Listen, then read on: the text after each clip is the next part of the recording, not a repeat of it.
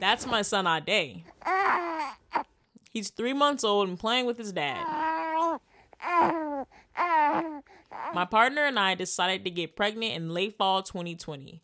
Both of our birthdays are in October, and we wanted to time everything just right so that our baby would have an October birthday too. When we found out that I was pregnant, we were stoked. No October due date, but I was very happy. It meant a lot to me that I could choose my path as a parent, and it meant a lot to me to choose the right time for me. On September 1st, I had my son, Ade. I didn't know anything about pregnancy or parenting, but I was excited to learn. My name is Chanell, and this is Reproductive Justice League. I'm building a community, a league of reproductive decision makers. On this multi-episode podcast, I highlight stories, ask questions, and share some facts. Just like both of my pregnancy outcomes, all of our stories are different. Yet, all of us find a home within the league because reproductive justice is everything.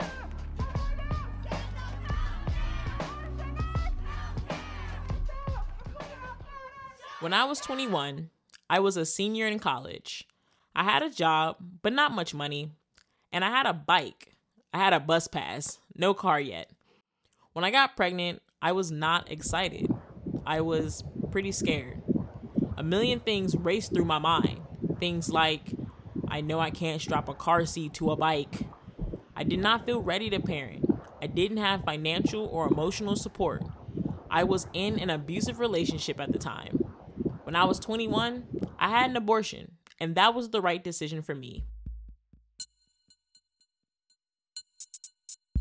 Here are the facts. An abortion is a medical procedure that ends a pregnancy so that it does not result in a live birth. There is the abortion pill, and there are in-clinic abortions. A pregnant person can either go to a clinic to receive a pill to take at home. It's called misoprostol, and there are 4 pills. That's Dare, a massage therapist and trained pregnancy support person from Philly. You take 1 in the clinic, and then you get the rest, and you take it at home, either orally or you insert it into your vagina. If it's after 6 weeks or 9 weeks, you do the vacuum procedure, which is when you go into a clinic, they give you some light pain-killing drugs, not really that strong, and then they suck out the contents of the uterus using a vacuum. In sum, vacuum aspiration, dilation and curettage, and dilation and evacuation abortions happen in clinics.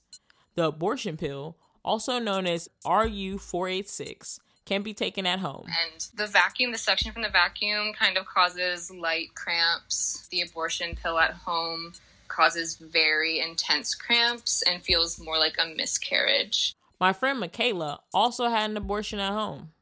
She said her decision to have an abortion was right for her, and getting to access one at her home was comforting. My second abortion, I was able to access pills and just do it at home myself because I felt like that's what I deserved was, comfort and just being at my home and doing what I wanted because, at the clinic, it's not like you can smoke weed or take painkillers. You have to go by their protocols because their protocols are so strict because the state of Texas is pretty strict. At the time of this recording, Texas had the strictest abortion bans in the United States. SB 8, what it did was prevented people who were past 6 weeks of pregnancy from accessing an abortion, and anybody who helps them access an abortion in Texas can be sued. Michaela is the founder of Buckle Bunnies, an organization in San Antonio that helps people fund their abortions. We're a fund that helps people access abortion kind of however they see fit for themselves. My name is Michaela Montoya Frazier. My pronouns are she, her, ella. I'm 22 years old, and I'm the founder of Buckle Bunnies Fund Texas. Right now in Texas, obviously, it's pretty difficult to access an abortion. There's loopholes that give people access and information to SMA, which is self-managed abortion. We make sure that people know that they have options. They don't always have to cross state lines and have a procedure at a fucking clinic that's like 2 states away. What happened in Texas highlighted other states' attempt to push back on Roe v. Wade, the 1973 case that affirmed a constitutional right to an abortion. I think a lot of people are obviously inspired to enact the same bills that Texas is doing. This is what they've wanted to do for a really long time, and this is what a lot of states have tried to do before, but now they're seeing that there's ways they can do it successfully, and that makes them feel really empowered. There are 26 states that are certain or likely to ban abortion, according to the Guttmacher Institute. If Roe v. Wade were overturned, 21 states have laws in place where they would ban abortion as quickly as possible.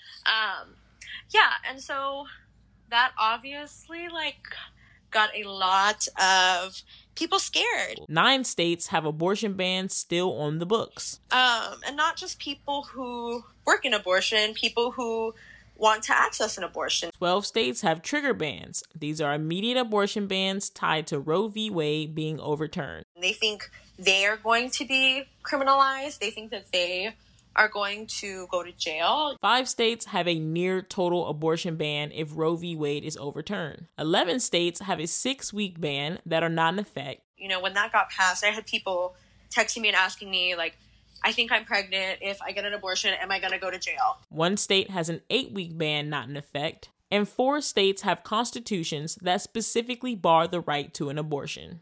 And that was a risk that people were still willing to take because obviously they still needed an abortion. Nothing about SB 8 was going to help them parent a child. Dobbs v. Jackson Women's Health Organization is going before the Supreme Court. In this case, Mississippi calls for the overturn of Roe v. Wade.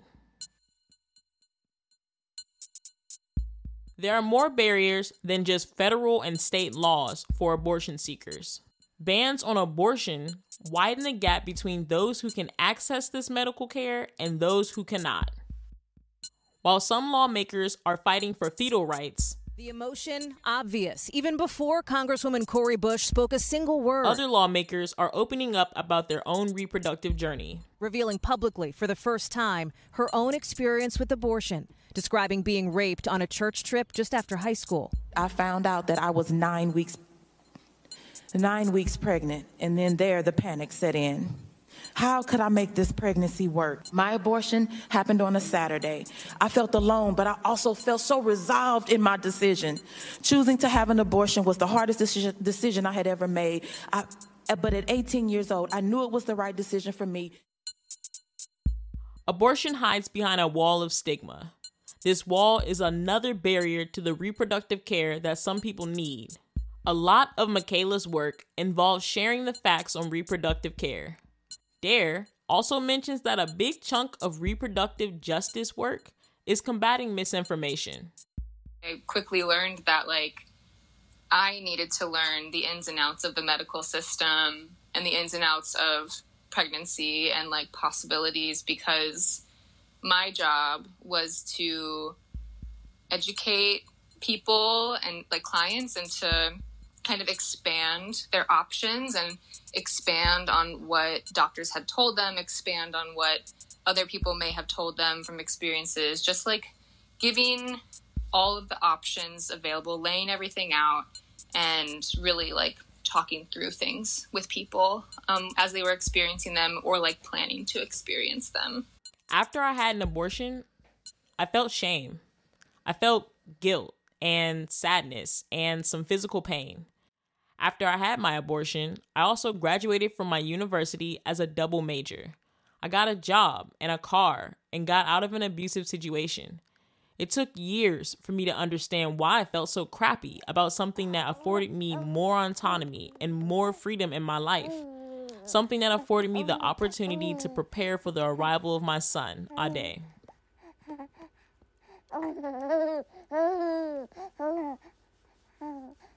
Every couple of days, I just think about when I first learned about the actual term reproductive justice, and the people who were teaching me about it were just like, reproductive justice is literally everything. And like, that has not left my brain.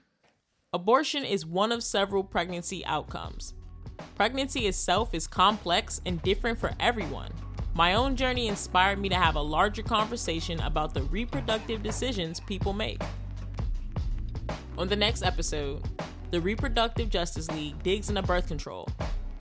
Oh, everyone around me is on the pill. I want to say a big thank you to honorary Reproductive Justice League members Michaela and Dare. I want to thank Mel for helping me be a better producer. And I want to thank my son for being the greatest decision yet.